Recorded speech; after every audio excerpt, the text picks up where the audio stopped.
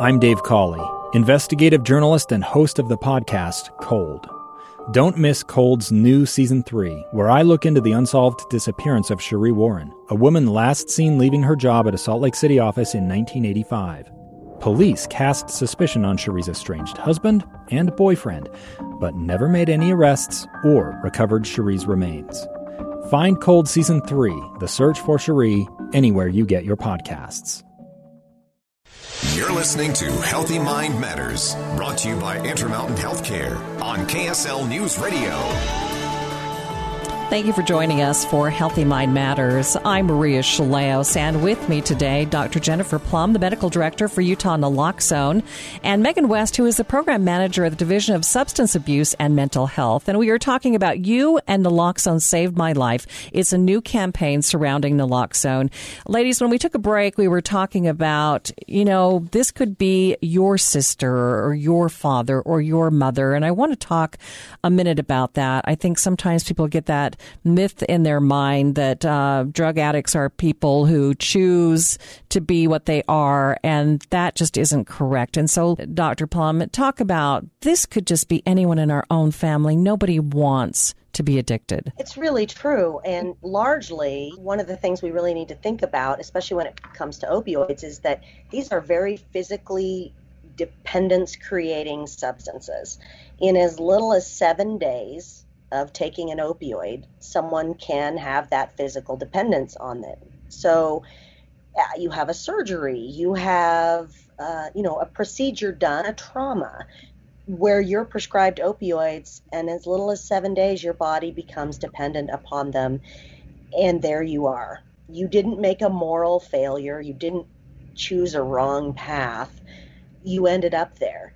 And that means truly it can be any one of us. When we look at the demographics for overdose deaths in this state, if I were to say, to you or to Megan, you guys both probably know the data, but to picture who you think the person most likely to die of an opioid overdose is every day in this state, because we are still losing about one person every single day, and ask you what popped into your head, I will tell you I picture a 22-year-old male, maybe a little reckless, maybe a little shiftless, jobless, maybe even homeless. And I do picture that partially because I lost my brother to a heroin overdose at 22, way back in 1996, but partially because I think a lot of us picture that. We picture this young, reckless, kind of other person. And in reality, every single day, the person most likely to die of an opioid overdose is not my brother, it's me. It's a 45 to 54-year-old woman in this state. And that is because we've done a not great job of educating about the risks of opioids. We have not helped people understand that you can become dependent. And even at prescribed doses, you can become dependent. You can later become addicted, meaning it impacts your life as well as you have the physical addiction, or dependence, And it can also lead to overdose in those around you. Your kids, your littles. I work in the emergency department at Primary Children's, and it is very common for us to have an overdose in a child. I'm not talking a teenager, I'm not talking an adolescent, I'm talking a child. I'm talking 0 to 4 years of age to be overdosed on an opioid that came from within someone's home. So there is really this mindset shift that needs to happen, that it isn't just, here in Salt Lake, someone down at Pioneer Park or someone under a viaduct.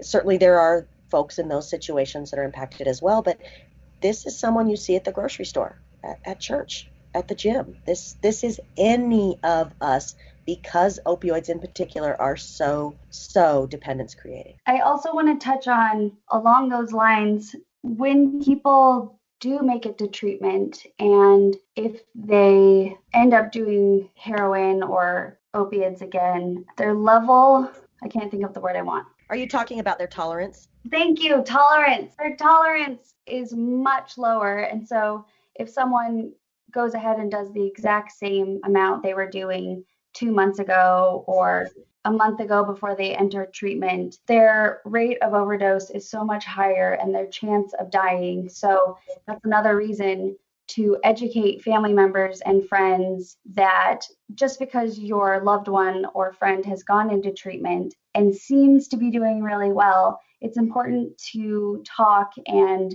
have open communication and break down the stigma and have naloxone and Narcan on hand just in case. We need to take a break, but I think you're both making the point that this is why we should all have naloxone in our homes, not just people here and there.